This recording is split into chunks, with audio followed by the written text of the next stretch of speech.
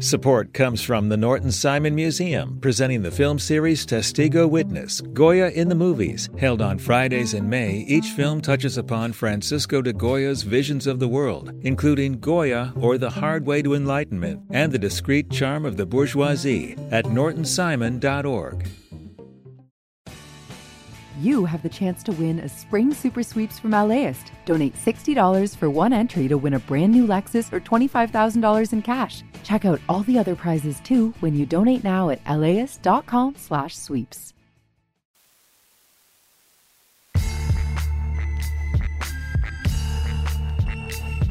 It's Film Week on LAist 89.3. I'm Larry Mantle. Sure looking forward to our annual Film Week Oscar preview coming up in early 2024. But between now and then, there are so many different organizations giving out their best of honors in advance of the Oscars themselves.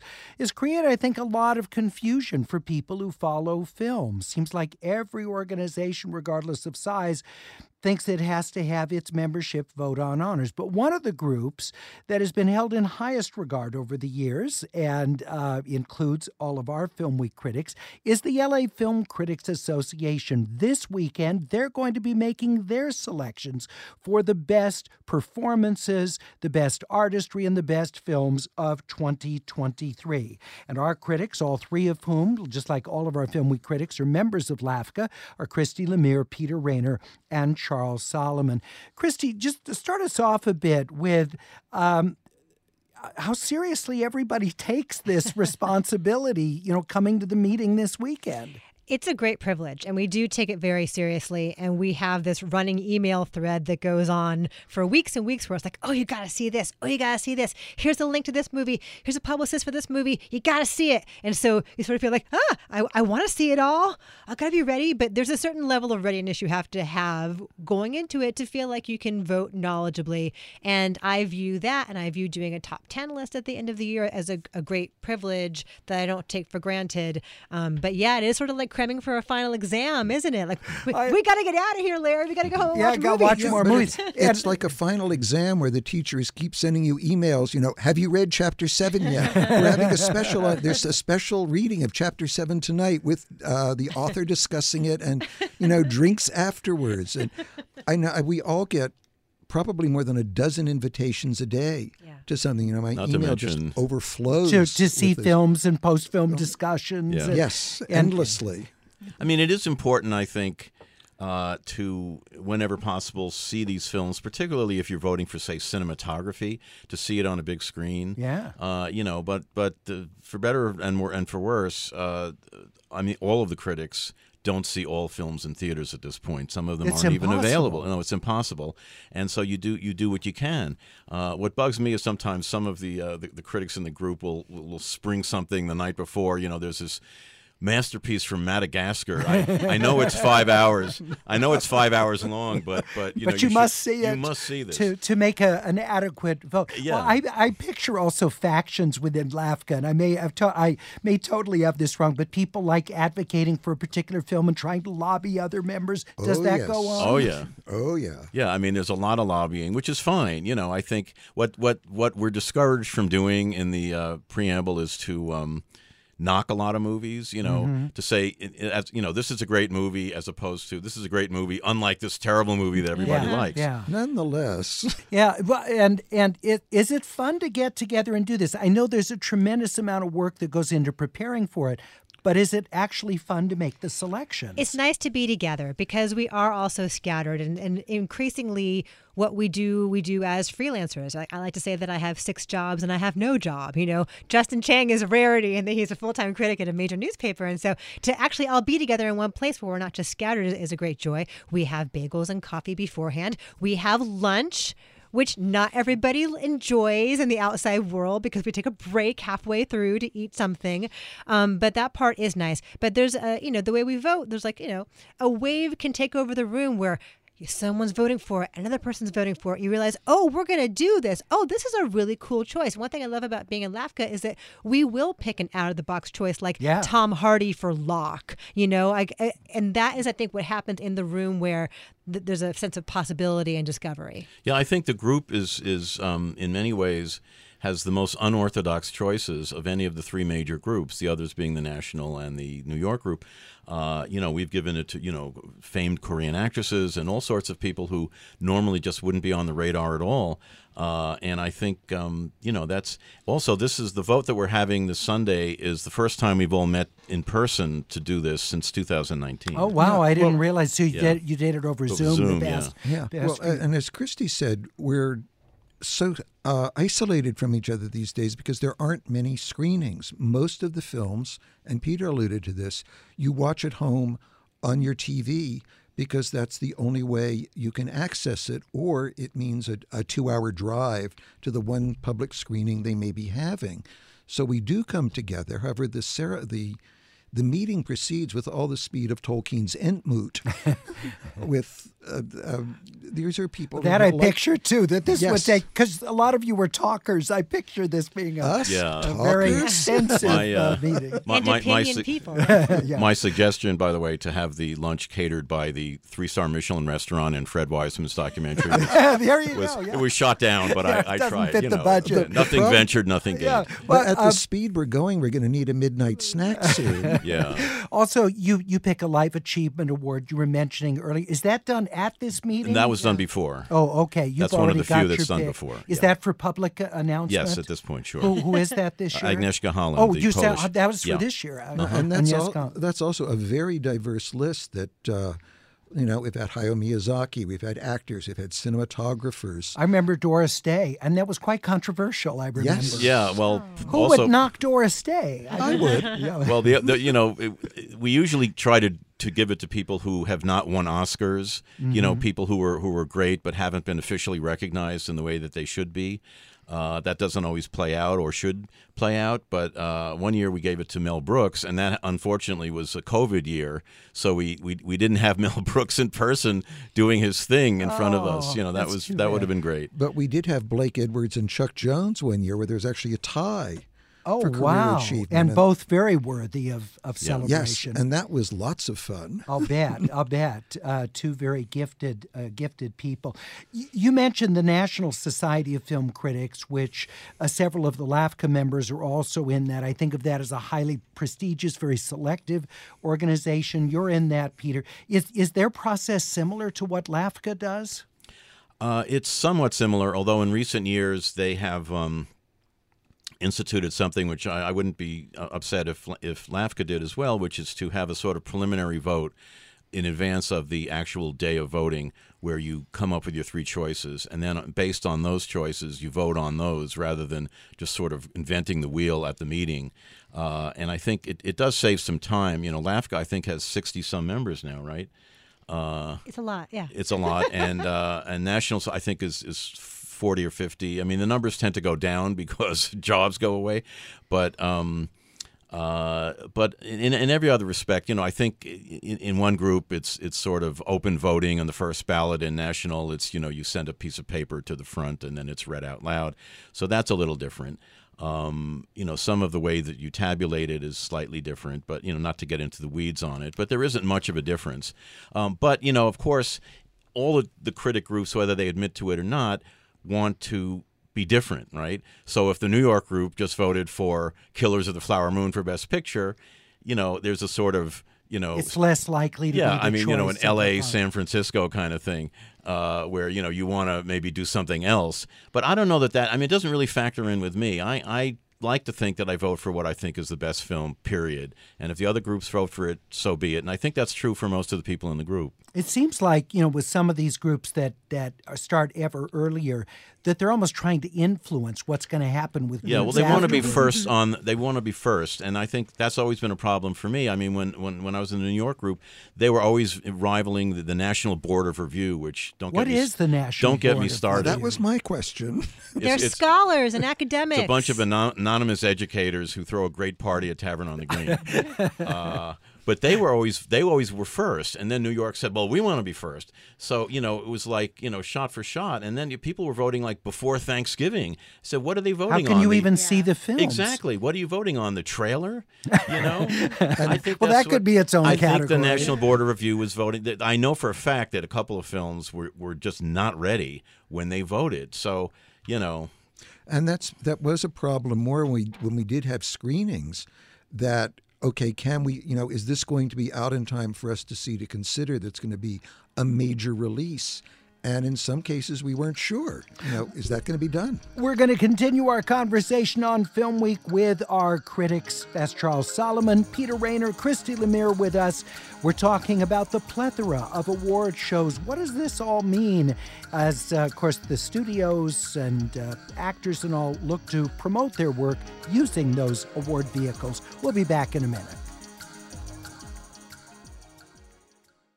Support for LAist comes from the Norton Simon Museum, presenting the film series Testigo Witness, Goya in the Movies, held on select Fridays in May. Each film touches upon Spanish artist Francisco de Goya's visions of the world, including Goya, or The Hard Way to Enlightenment by Conrad Wolf, and The Discreet Charm of the Bourgeoisie by Luis Buñuel. Screenings are at 4:30 p.m. on consecutive Fridays, now through May 31st. More information at nortonsimon.org. The LAist Spring Super Sweeps is happening now. You can win amazing prizes while supporting your source for local fact-based journalism. One lucky grand prize winner will get to choose a brand new Lexus or $25,000 in cash. Other prizes include an electric bike from Juice Bikes and $1,000 gas gift cards. Your donation of $60 gets you one entry to win, and the more you give, the more entries you get. Donate now at laist.com/sweeps.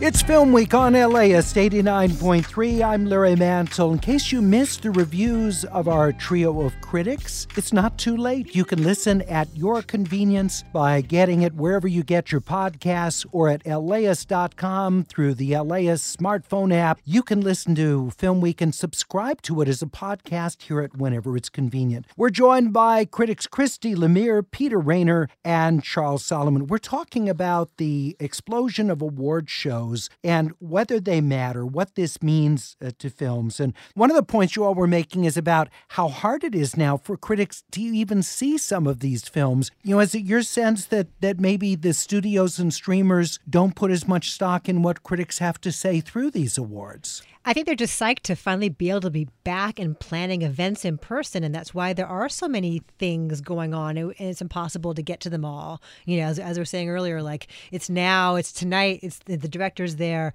and so and because there are also streamers as well as studios, it's like double the content, and so it's a lot. We do our best to get to as much as we possibly can. And how many different organizations are there now? Because there's the broadcast critics, the online. You said that there's a gay film critics, there's black film critics, and I think just about every city has their own critics group. There's San Francisco, I'm sure there's Chicago, Phoenix, Boston, Seattle, Boston, Miami. Part of it is just commercial. It's like every city has a film festival, so every, there's Asian so many American awards. Yeah, I mean, I think part of it is just a species of PR. But, when we were talking about access to these movies, it does seem like this year especially, we used to get packages of DVDs from all the studios. Now, most of that is streaming, and some of it doesn't exist at all. Weirdly, Netflix is the one company that still sends out DVDs on a regular basis. Yeah, you get that big stack in the mail if you're an Academy member. From the major streamer, or critic. Whereas some of the studio, like Sony Pictures Classics, used to abhor all of that. Now it's just streaming. I think that may play into the idea that they're less concerned with making sure that you've seen the film as a critic when you vote than they used to be, because of the influencers, because of all the other things that are going on.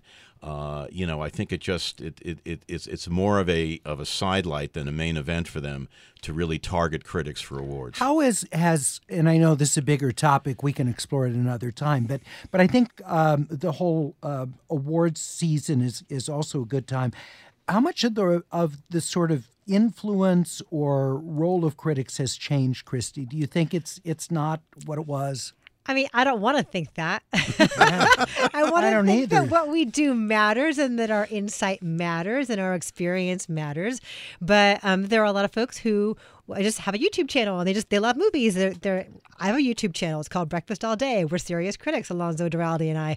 But there are a lot of folks who I love movies. Here are my thoughts. And they have an audience as well. So I think folks will seek out people whose voices they think matter or whose voices align with their experiences. And so, maybe it dilutes the power of opinions. It's hard to say. For our audience, your criticism carries tremendous weight. That's why this is a very listened to program, people. Yeah. But I'm wondering for younger moviegoers, particularly. I think Christy has a point that people go to sources they agree with.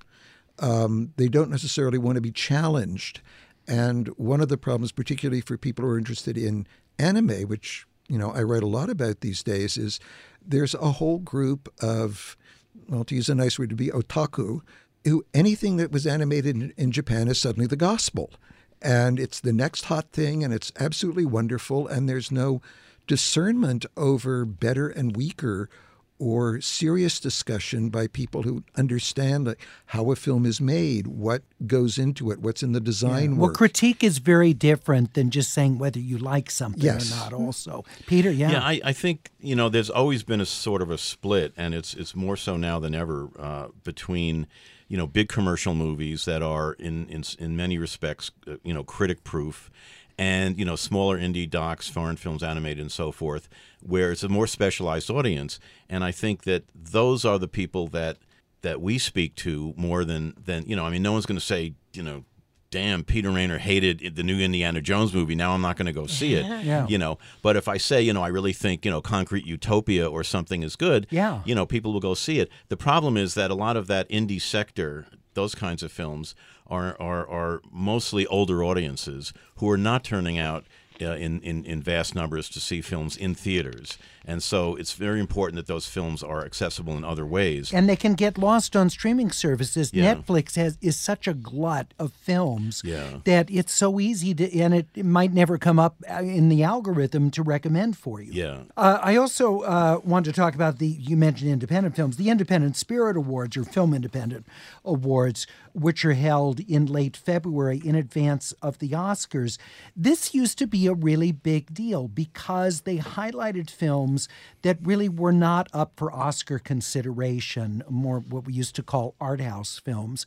But as Oscar, in fact, has recognized a lot of films that would have been film independent type movies, I wonder how that's changed, Christy, your sense of film independence work. Well, I would say over the past decade, there's been an increasing alignment between the kinds of films that get nominated for Oscars and the kinds of films that the Spirit Awards tend to honor. I think part of that's because they have increased their budget limit. For a long time, it was $20 million was the maximum budget your film could have to be considered for a Spirit Award.